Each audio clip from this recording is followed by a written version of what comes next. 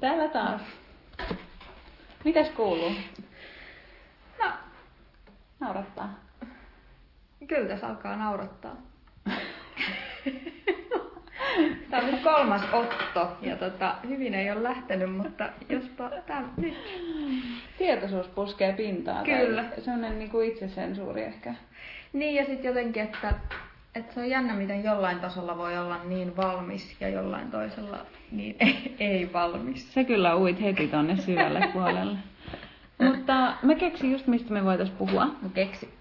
Kun me puhutaan aika paljon tästä, että niin mielen rajat on maailman rajat ja niin edelleen, niin kohtahan me tosiaan eletään sellaista, tai siis, että kun tämä digitalisaatio ja kaikki keinoäly ja lisätty todellisuus sun muut kiihtyy tosi kovaa vauhtia, niin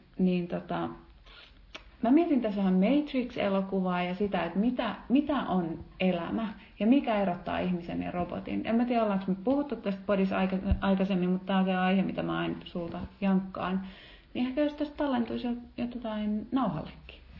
Just tästä tallentus tuleville sukupolville. Kyllä, kaikki suuret vastaukset. No siis mulle tulee tästä nyt mieleen tää, kun yksi päivä tuolla töissä, niin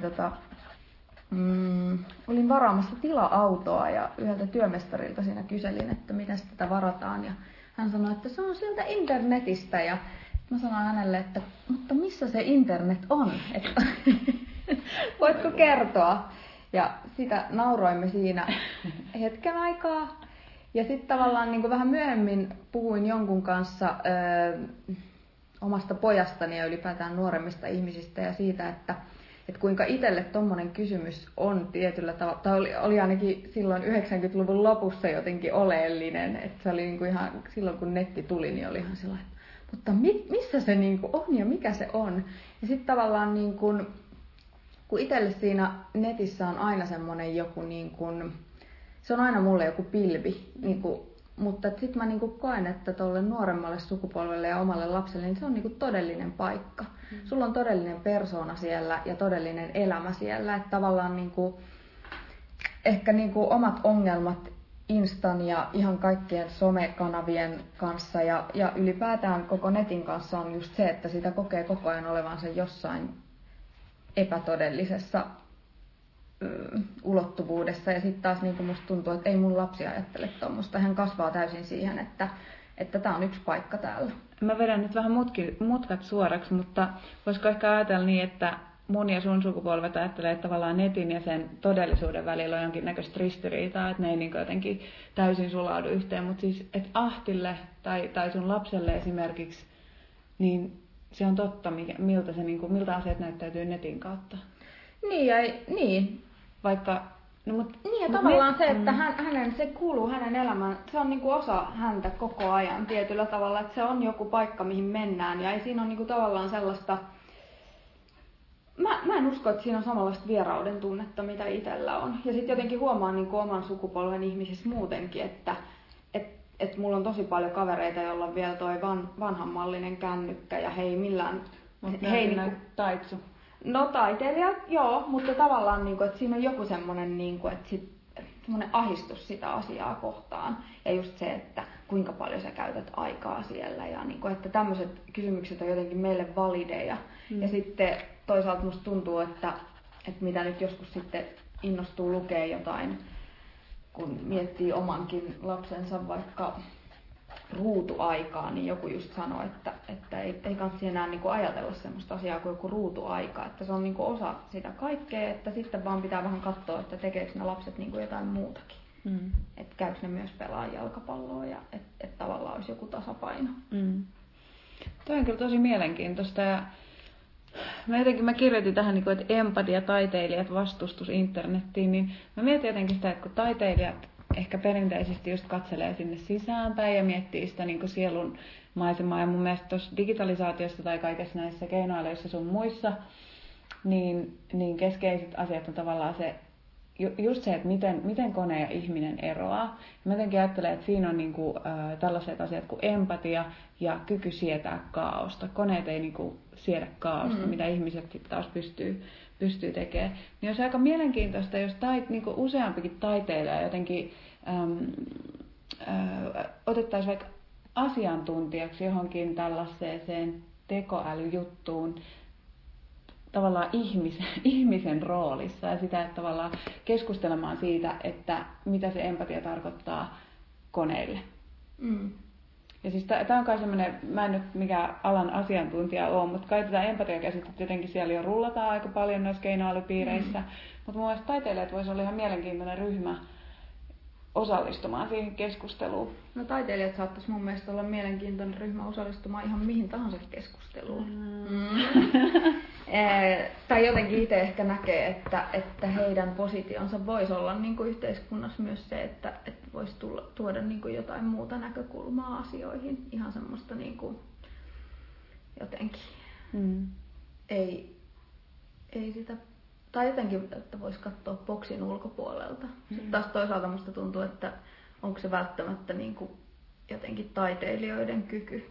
Että joidenkin kyky se on, mutta onko ne kaikki sit välttämättä edes taiteilijoita? No that's the point. Siis, tai siis tavallaan mennään taas siihen, mistä me ollaan puhuttu, että kun taiteilijatkin saa monesti sen taidekoulutuksen. Ja se on institutionaalinen, auktorisoitu koulutus, joka ohjaa monesti tiettyyn suuntaan. Et toki on niinku yksilöitä, jotka pystyy säilyttää oma ajattelukykynsä sen ulkopuolella myös, mutta aika monihan niin kuin ehkä tiedostamattaan niin toistaa sitä, mitä syötetään siellä koulusta.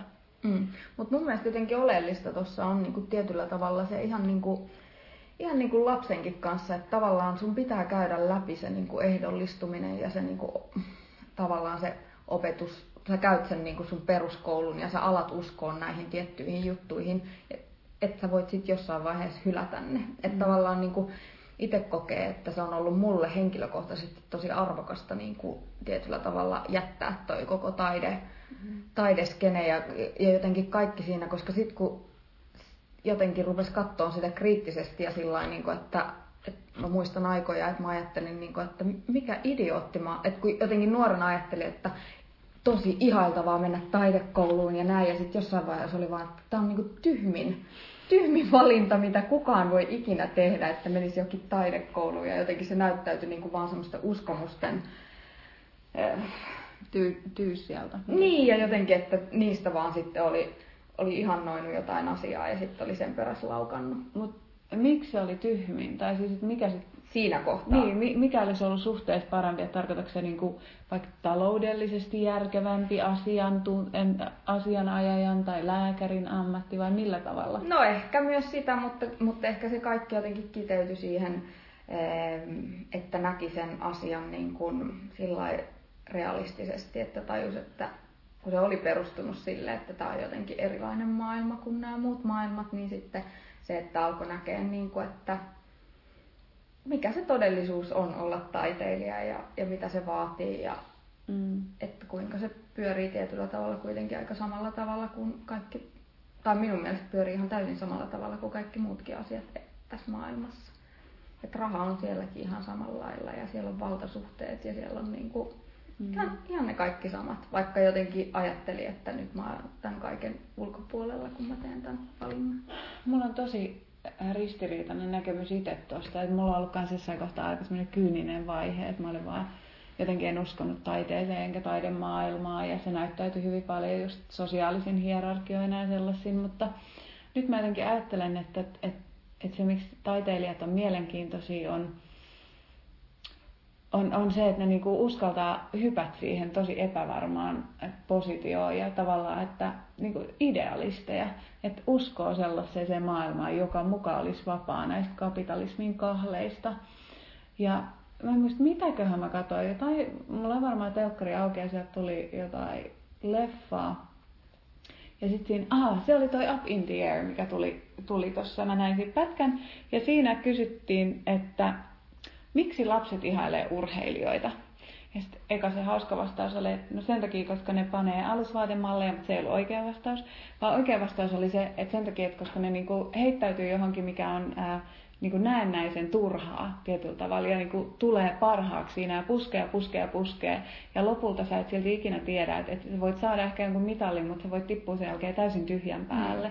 Ja siitähän puhutaankin paljon, että urheilijat sen ammattiuran sen jälkeen, niin monesti niillä ei ole mitään.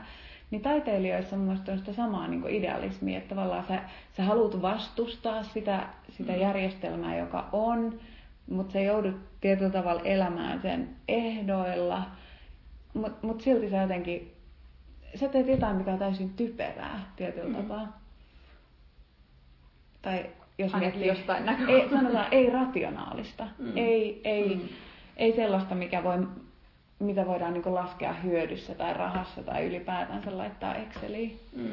Mutta sitten tavallaan kun se 30 kriisi tulee ja sitten ne niinku idealismit kaatuu, niin tavallaan kyllä sitä silti huomaa, että aika monet enemmän tai vähemmän sitten silleen, riippuen tietysti miten ura on mennyt ja missä kohtaa on niin kuin omassa työskentelyssä ja kaikessa, niin tavallaan kyllä sieltä kuitenkin tulee aika paljon niitä sellaisia, että jotenkin tuntuu, että jossain vaiheessa omakin sukupolven taiteilijat oli aika keskiluokkaisia ja haluttiin niin kuin sellaisia asioita, mitä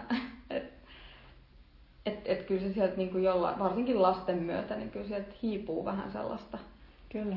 Mutta ehkä sinne voi löytää takaisin ja ehkä itsestä tuntuu, että sen kautta, että on niin kuin jotenkin hylännyt sen kokonaan, niin tuntuu taas nykyään siltä, että ehkä siellä kuitenkin on jotain. Mutta tämä on just se juttu, siellä tai jossain, en tiedä. Eihän kaikista taiteilijoista tule suuria. Tai siis silleen, että eihän kaikista taiteilijoista tule suuria. Ja moni niinku luopuu ehkä siitä idealismista ja siitä sellaisesta, just ja keskiluokkaistuu ja hankkii lapsia ja haluaa omistusasunnon ja niinku mennä työhuoneella 8-4 ja sen jälkeen juodaan vihersmoothiita. Ja tavallaan niinku, eihän se ole sitä niinku, mä jotenkin en halua myöskään sanoa, että eihän niistä nyt tule niitä myyttisiä taiteilijoita. Voihan se olla niinkin, en mä tiedä, mä vaan heitän tälleen. Niinku, ehkä ne taiteilijat, just, jotka jää elämään, niin on kuitenkin niitä, jotka on perustavanlaatuisella tasolla kyseenalaistanut sitä yleistä jotain uskomusta tai järjestelmää tai elänyt jollakin tapaa poikkeuksellista elämää. Niin, ja nyt tässä päästään taas siihen, että onko se jotenkin se oleellinen asia, että jää elämään. Että tavallaan niinku, tai että jotenkin, että ehkä osa siitä idealismista oli myös sitä, että koska tuntuu, että kaiken piti olla jossain vaiheessa niin suurta ja isoa ja nimenomaan se, että musta tulee jotakin ja mä oon jotakin, niin ne oli niinku niitä oleellisia asioita, että tänä päivänä mä jotenkin niinku ajattelen omalla kohdallani enemmänkin niin, että sitä ei voi niinku mitata, että niitä asioita ei voi silleen mitata, varsinkaan tuommoisissa niinku meidän kulttuurin arvostamissa asioissa, vaan se, että oikeasti on niin paljon niin hienoja taideteoksia, jotka on koskettanut kourallista ihmisiä ja sitten tavallaan niin kuin ehkä myös se taiteilija on jo lopettanut koko työnsä tai mitä hyvänsä, tai että ehkä hän sitten jankkaa vielä uransa loppuun asti eikä saa ikinä enää mitään sellaista tehtyä, mutta jollain lailla niin kuin tietyllä tavalla ajattelee nyt, että jos niin kuin yhdenkin semmoisen teoksen saa tehtyä, joka jollain lailla niin kuin, en mä osaa ehkä edes oikein sanoa, mutta joka jollain lailla liikuttaa jotain, niin it's enough. Joo, kyllä mä ymmärrän Toni, me ollaan tästä puhuttukin ja siis mä ymmärrän myös, että tässä on niinku tavallaan eri linjan tyyppejä, että se, että niinku se, että se kohtaa, että sä oot joko ihminen, ketä haluaa oikeasti tehdä jotain suurta, plus sitten, että niinku yhteiskunta näkee sen jollakin tavalla radikaalina ja sitä kautta arvokkaana, niin näittehän pitää tavallaan molempia kristallisoitua jossain tietyssä taiteilijassa. Ja sitten on taiteilijoita, joilla on niinku erinäköinen se praktiikka, ja just ketkä kokee, että niinku tärkeintä on se, että niinku joku yksi tyyppi tai saat niinku niin, ja ehkä toikin on vaan idealismia toi, että tärkeintä on, että sekin on vaan uskomus ja sekin on vaan ehkä idealismia, että yksi ihminen riittäisi. Vittu, ehkä se ei riitä, ehkä yksi taideteos ei riitä. Mitä se Cheek sanoo? Cheek sanoo, että se on harhaista, jos se riittää. Okei, no. Mutta tavallaan ehkä tästä pääsemme just takaisin tuohon tekoälyyn ja siihen, että mä tosi paljon itse olen miettinyt sitä, että mikä on tavallaan autenttista. Että jotenkin se ajatus siitä, että että tämä netin ulkopuolinen maailma, niin tämä on jotenkin sitä autenttista ja sitten niin kuin tavallaan sitten on joku tekomaailma, mihin me mennään. Mutta tietyllä tavalla mä itse koen, että ne kaikki on tämän mun saman kokemusmaailman tai tämän kokemuksen piirissä. Että niitä ei jollain lailla voi erottaa. Mutta nythän sä meet ihan samaan tilaan kuin mitä sä kuvailit, että missä sun lapsi on. Tavallaan joo. Tai niin kuin, että jos mä tavallaan niin kuin... Mut en kuitenkaan. Koska mä koen, että mulle on ollut semmoinen, en mä tiedä. Sulla on ollut maailma, jos ei ole ollut internetiä. Niin, tai että mä ehkä kyseenalaistan sitä kuitenkin, tai mietin sitä, että onko tämä tai mikä se autenttisuuden raja on. Mä luulen, että mun lapsi ei mieti sitä, että se on se on niin kuin äidin maitoa sille, joka on vaan niin kuin tullut. mutta tästä pääsemme myös tavallaan tuohon taiteeseen. Tai niin kuin, että jotenkin, että siinäkin on kiinnostavaa kysyä, että mikä se tai mikä se on, niin kuin, että onko se nimenomaan se kohtaaminen ja kokemus vai onko se niin kuin se, että sä jäät historiankirjoihin, tai että tavallaan, ymmärrätkö sä yhtään mistä? Mä itekään ehkä. No, ei. Säälivä. Kyllä mä ymmärrän. Taas tämmönen hermostunut yksin. Joo, kyllä mä tosta vähän sain kiinni. Mutta toi autenttisuus on kyllä mielenkiintoinen asia. Ja toi, että ihan niinku crazy ajatus, tai huomaa, että mä oon niinku vanhan maailman ihminen siinä, että nyt mä oon silleen wow, niinku mieli räjähtää, kun miettii vaan mitä mahdollisuuksia se tuo, että jos internet olisikin totta. tai niinku, että tavallaan, että jos se miten asiat näyttäytyy internettinä, niin jos se olisikin totta. Tai siis, että tavallaan, koska se on täysin avoin media. Niin, mutta esimerkiksi ajatellaan vaikka autenttisuutta siltä kannalta, että miten sä erotat niin kuin esimerkiksi sun pään sisäisen maailman ja sitten ns-ulkoisen maailman. Että onhan ne totta koko ajan molemmat. Kyllä. Eikä sille, niin kuin, ei sille ajatusmaailmalle, että sä pysty hahmottamaan, missä ne ajatukset on. Koska nehän ei ole tavallaan missään. Ne on vaan niin kuin... Mutta tässä on nyt taas tavallaan, nyt tää loikkaa siinä koulutuksen puolella ja tavallaan se mieli ja ympäristö, kun mä jotenkin ajattelen näin, että me nähdään nämä asiat tällä tavalla, koska me on opittu kategorisoimaan asioita. Ja nämä kategoriat ei voi ikinä niin kuin, tavoittaa kaikkea sitä, mikä tässä meidän ympärillä on. Nikon kanssa puhuttiin energiasta ja mun suurin suosikkini on vaikka joku väri turkoosi, toiset sanoo vihreä, toiset sanoo sininen. Että tavallaan ne kategoriat...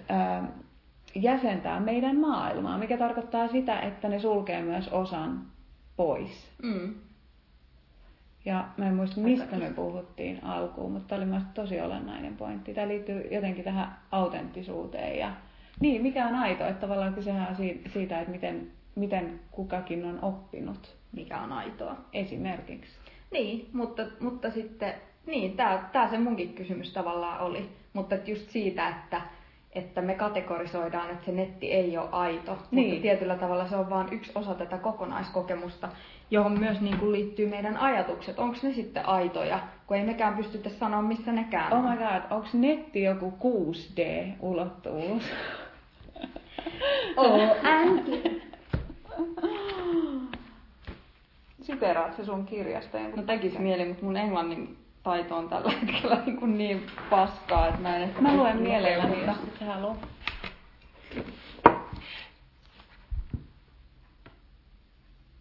No, löytyykö? Siis en tiedä, sanooko tää mitään, mutta tosta mä oon... Tää minkä sä oot alleviivannut. Dr. Bohm rejects the notion that our thinking processes neutrally report on what is out there in an objective world. He explores the manner in which thought actively participates in forming our perceptions, our sense of meaning, and our daily actions. He suggests that collective thought and knowledge have become so automated that we are in large part controlled by them, with a subsequent loss of authenticity, freedom, and order. Mä keskityin niin tähän ääntämiseen nyt, että mut meni sisältö ohi. Mut voisit sä selventää? Katsotaan. Ymmärsikö mä itsekään tästä mitään? Tää on ollut kiinnostava ajatus kuitenkin. Se on hyvä alleviivata, koska siitä tulee sellainen vaikutelma, niin, että on niinku lukenut tämän. Mutta tavallaan mikä mua tässä kiinnosti on, että tavallaan niinku toi kollektiiviset ajatukset ja ylipäätään tieto, niin ne on niin kuin ne tavallaan jo kontrolloi meitä. Totta kai. Ja että tavallaan että sitten se autenttisuus just niin kuin, ja vapaus varsinkin. Niin mä kirjoitin tänne jo freedom. Koska... Niin. Mitä on vapaus?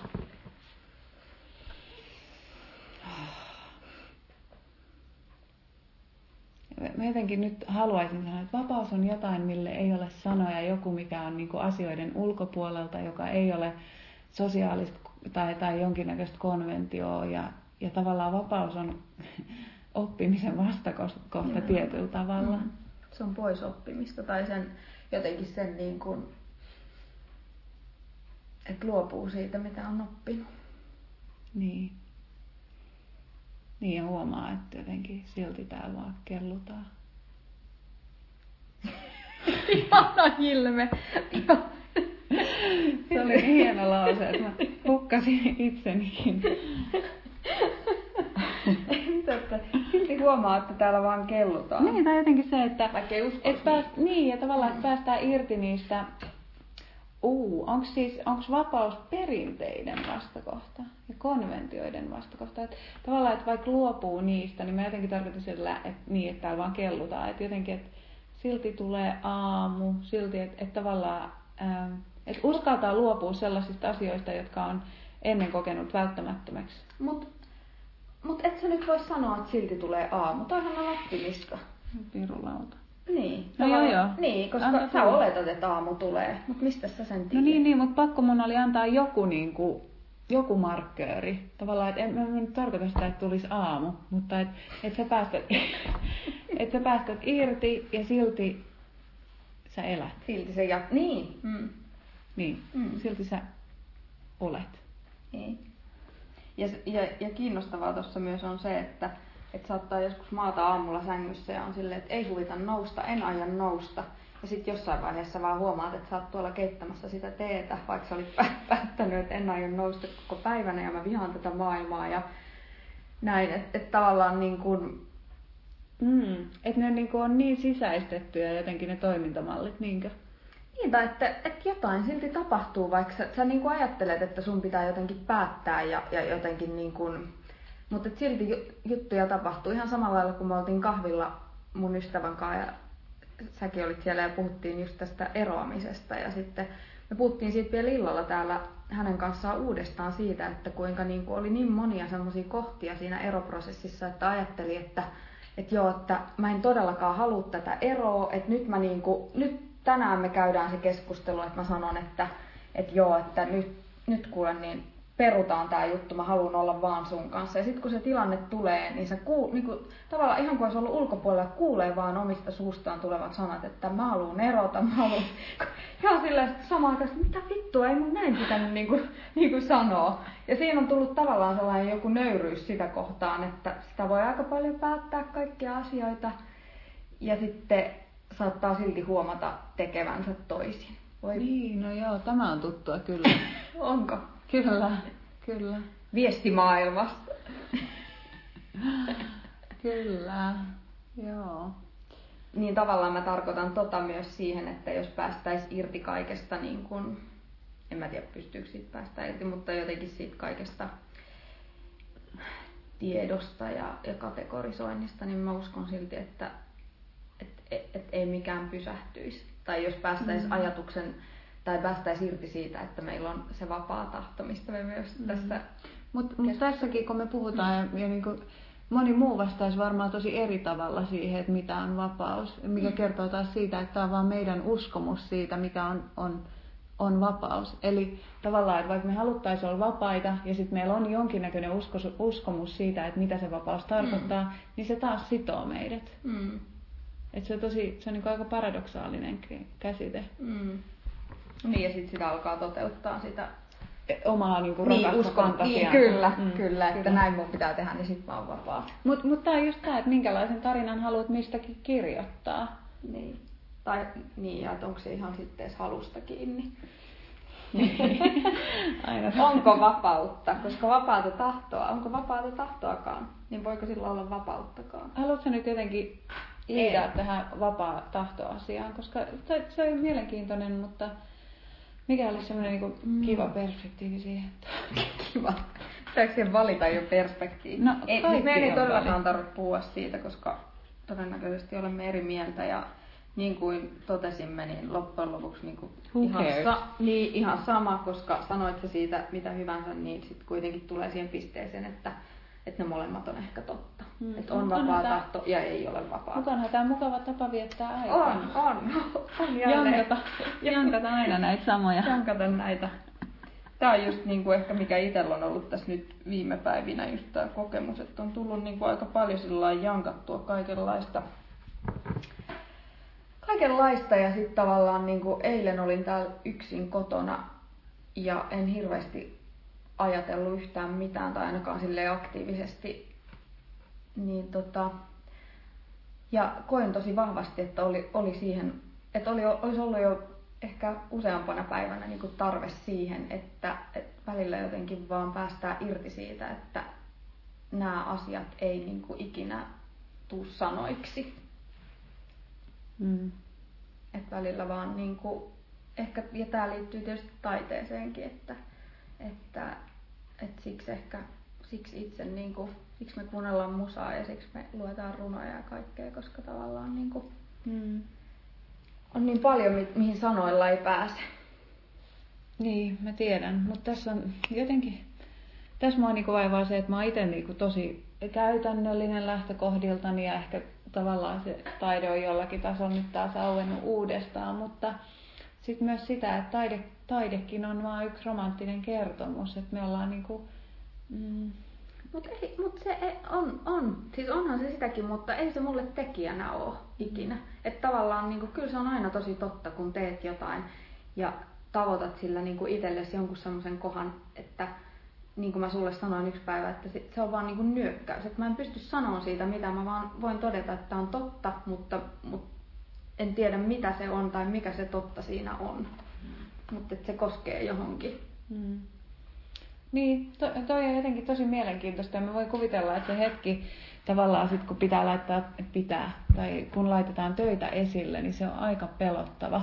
Että tavallaan, koska se on niin radikaalia sanoa, että tämä on mun totuus ja tavallaan myös se voi olla tosi epäkiinnostavaa jollekin, joka ei niinku tulkitse siinä mitään. Niin sit silleen just se, että miksi se on edes näyttämisen arvosta tai että miksi tämä mun ajatus on kiinnostavampi kuin joku tavallisen katsojan ajatus tai mutta niin sitten edelleen. ehkä tästä taas päästään siihen, että miksi se on jotenkin arvokasta, että joku jossain tajuaa. Niin, tai että tajuaa sen, että tietyllä tavalla just se, että ei se määrä, tai että ei se, että kaikki tykkää, niin se ei välttämättä kerro siitä, vaan se voi olla just se, että yksi ihminen, joka just ei ole, josta sä et edes tiedä, niin... Mutta mä koen tämän vaan aina tosi vaikeana asiana sikäli, että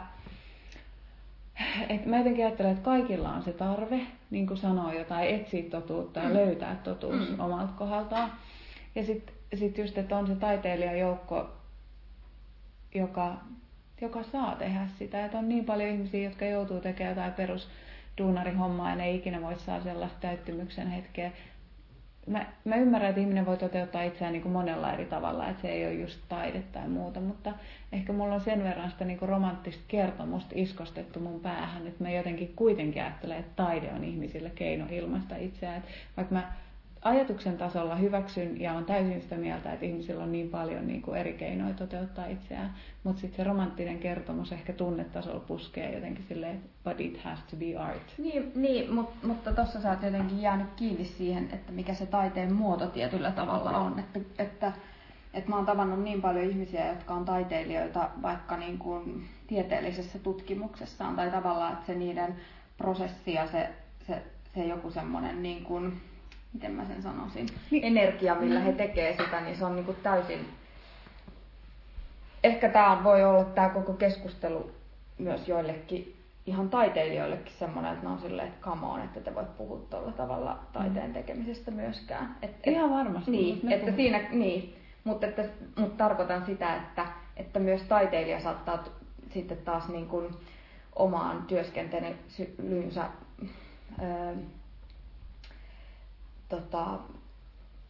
suhtautua hirveän sillain niin kuin Mutta mä en tiedä, onko käytännönläheinenkään nyt ihan oikea sana, mutta jotenkin silleen, että hän ei niin kuin tiedosta tai halua ajatella, että siinä olisi joku niin kuin tämmöinen niin kuin diipimpi prosessi käynnissä. Kyllä varmasti. Joo. Mutta mun mielestä se on hieno, kun mä joskus luin ton Ilkka Sarjolan haastattelun, missä hän sanoi, että koska hän varmaan ainakin 10 vuotta toimi taiteilijana ja sitten hän luki itsensä papiksi ja nyt hän on mun mielestä tuolla Kallion seurakunnassa pappina ja sitten siinä sanottiin, tai hän sanoi, että silloin kun hän on pappi, niin hän tuntee itsensä taiteilijaksi ja kun hän on taiteilija, hän tuntee itsensä papiksi. Ja sitten tavallaan mä niin kuin ymmärrän sen,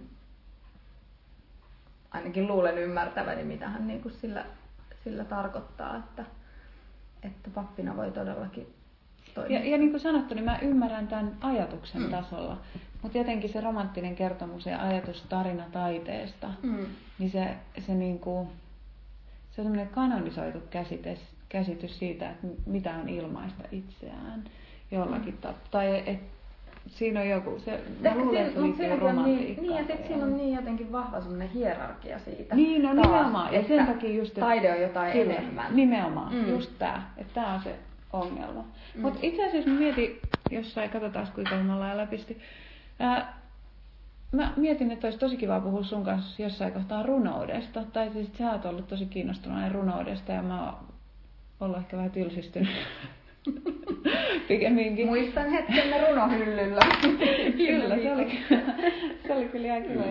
Ja ehkä niin kuin nyt vasta jotenkin löytänyt jonkinnäköistä runoutta. Että just on ollut niin semmoinen käytännön tekijä ennen, että on ollut vaan vähän epäkiinnostunut. Mutta ehkä ne on myös jotenkin sellaisia, että mitä ei välttämättä voi niinku päättää, että mikä on se sun kanava. Niinku. Ei missään nimessä. Tavallaan niinku, mä en todellakaan usko, että runous on niinku todellakaan kaikille, mutta juuri käytiin tuossa yhden työkaverin kanssa viikonloppuna bileissä semmoinen keskustelu, kun mä sanoin, että meillä ei ollut MTV:tä silloin, kun mä olin nuori ja mä en ole ikinä tavallaan niinku, että mä en ikinä.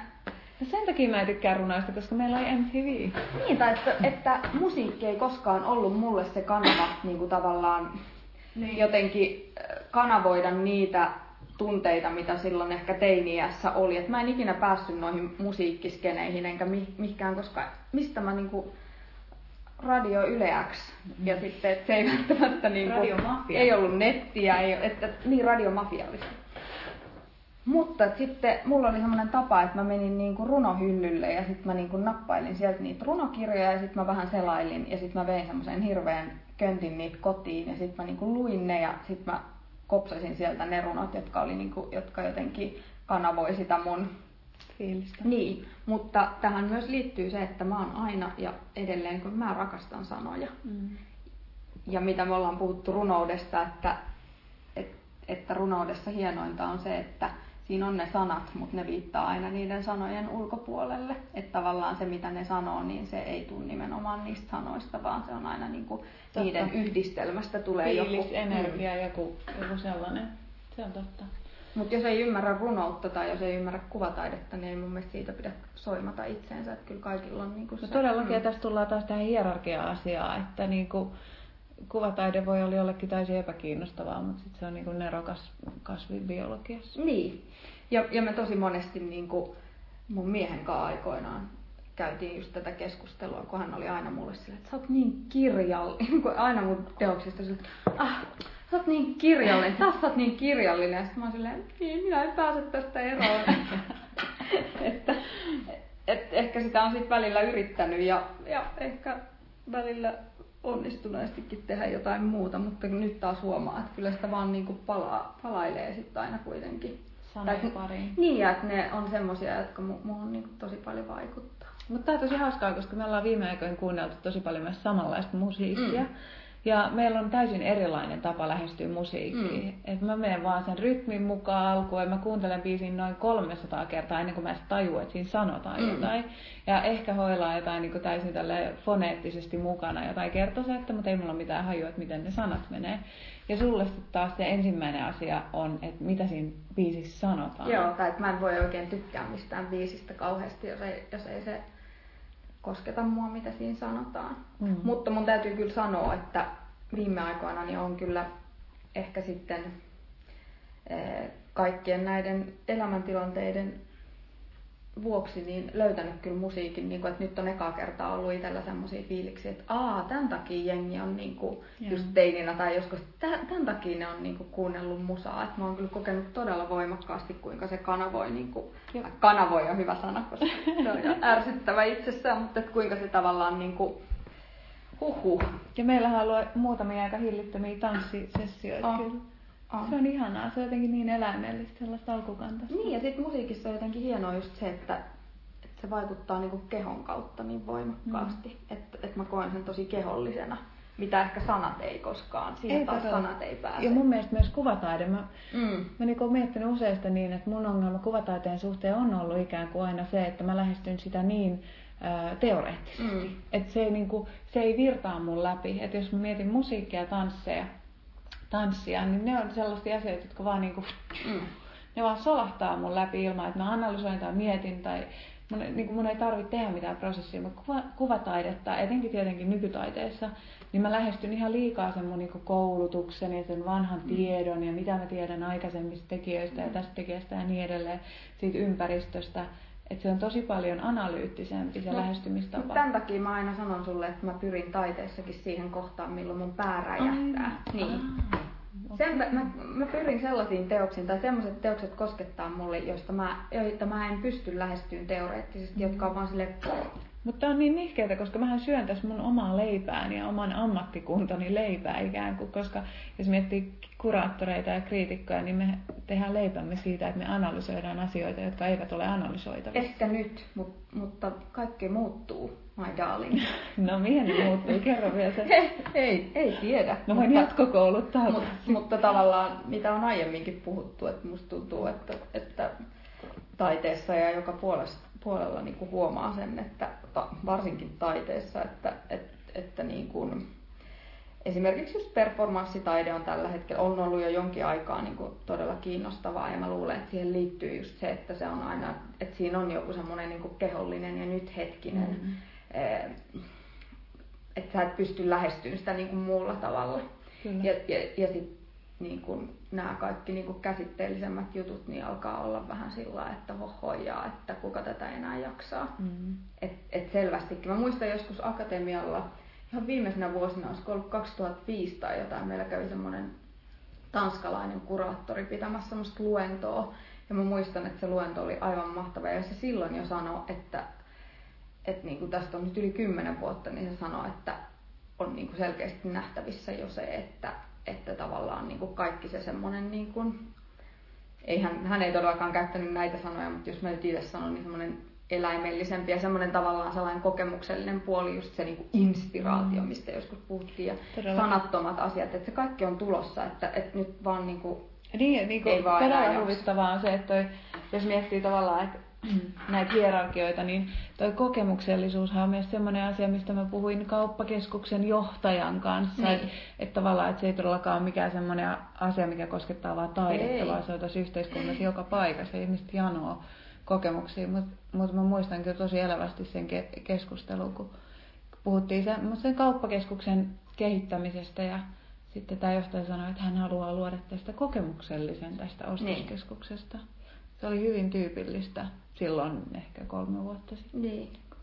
Mutta siinäkin on tietysti nyt taas, jos mennään... Se on vaan niin boring. Niin, ja myös niin jotain todella turhauttavaa. Ja sitten just se, että kaiken pitäisi olla viihdettä. Ja jotenkin mitä ehkä omassakin elämässään niin kuin välillä on sillain, niin kuin, että sitä vaan ajattelee, että on kaikenlaisia kokemuksia, että tosi kiva. Ja sitten tavallaan, että joo, sä saat niitä niinku aikas ja mitä sitten tavallaan. Mutta kaikilla on joku, mihin ne pakenee. Kokemukset, harrastukset, työ, huumeet, taide, mitä ikinä. Että tavallaan se, niin kuin, että kaikki ihan... Mitä ne pakenee? Niin, no en mä tiedä, mä luulen, että se liittyy mitä sä pakenet? No mä en edes tiedä, miten mä vielä pakenen. Varmaan jaarittelemalla sun kanssa tässä. Ja alkoholia. Joo, mutta siis en mä tiedä, mä jotenkin ajattelen, että se liittyy johonkin hyvin perustavanlaatuisiin kysymyksiin oman olemassaolon merkityksestä ja kuolemasta. Johonkin sellaisiin. Ja sitten tavallaan, koska ei ole kiva vaan todeta, että vittu millään ei ole mitään väliä, me ei ikin tullut tietämään mitään, niin sitten on kauhean kiva upottautua, vaikka kokee, että on täysin välttämätön ja jossain työssään. Ja niin kuin painaa sitä kello ympäri ja löytää sisältöä sitä kautta. Mutta samalla mä kyllä ajattelen, että se on eskapismi. Mutta siinä ei ole mun mielestä mitään pahaa. Että eskapismia monesti mun mielestä puhutaan vähän jotenkin negatiivisessa sävyssä. Mutta se on tosi jees. Tavallaan, mutta ehkä mulla itsellä on aina välillä se, että sit tulee just se, että eikö se turhauta, että näkee ton kaiken ja sit niinku silti vaan, että joo, en halua mennä sinne, että siellä on se joku musta aukko tuolla odottelee, mutta mennään vain eteenpäin, koska eskapismi on jees. Ehkä me nyt löydettiin se, mihin mä uskon, että mä uskon kokemuksiin, että mä haluan kokea kaiken. Ja Kaiken. Okei. Ja mä uskon siihen, että se on se mun ajatus siitä, että miksi me ollaan täällä. Niin mä jotenkin yritän turruttaa itseni ehkä kokemuksilla. Voisiko tää olla? Näin ulkopuolisen mielipide. Voitaisko me diagnosoida tää sulle? Mitäs me sun ristille laitetaan? En tiedä. Siis, tehdäänkö siitä sitten toinen podi siitä? Tehdään siitä toinen podi. Mutta mun mielestä on ihanaa jotenkin päättää tää silleen, että mun muistilapussa lukee vaan Forrest Gump ja Freedom. Oliko se nyt tää, missä me lähdettiin Forrest Gumpista? Mun mielestä ei. Oli tai ei, niin tuossa muistilapussa lukee. Kiitos. Moro.